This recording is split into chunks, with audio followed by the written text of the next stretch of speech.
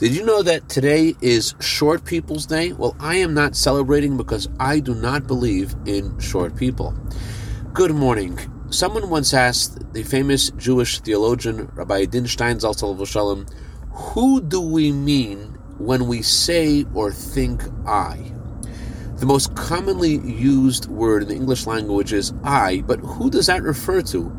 In Chassidut and Tanya, there is a discussion about the definition of the human being.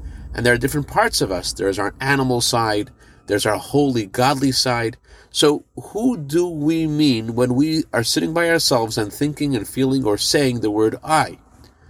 Rabbi Steinsaltz thought for a moment, and he profoundly responded in his inimitable, original way. A human being is like a building, and there are many floors in the building. There's a penthouse, and there's the basement.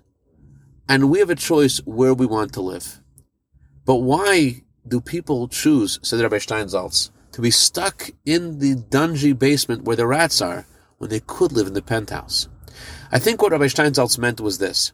There are different parts of us, unlike other creatures, which are more one-dimensional, like angels, who are only godly, and animals and vegetation and the inanimate, which is only earthy. A Jew has both a godly soul, that's our true essence, and that godly soul was sent to this world to make an impact and bring light to the darkness.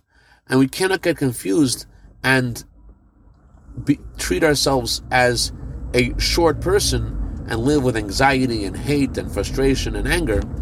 And instead we have to raise ourselves up and live in the penthouse and live with love and faith and connection. I'd like to dedicate a minute of Torah today to the neshama of Rabbi Yaakov ben David, whose anniversary of passing is today. May his neshama have an aliyah, and may he be good to better on behalf of his family for all good. B'seich Klal Yisrael. Have a wonderful day.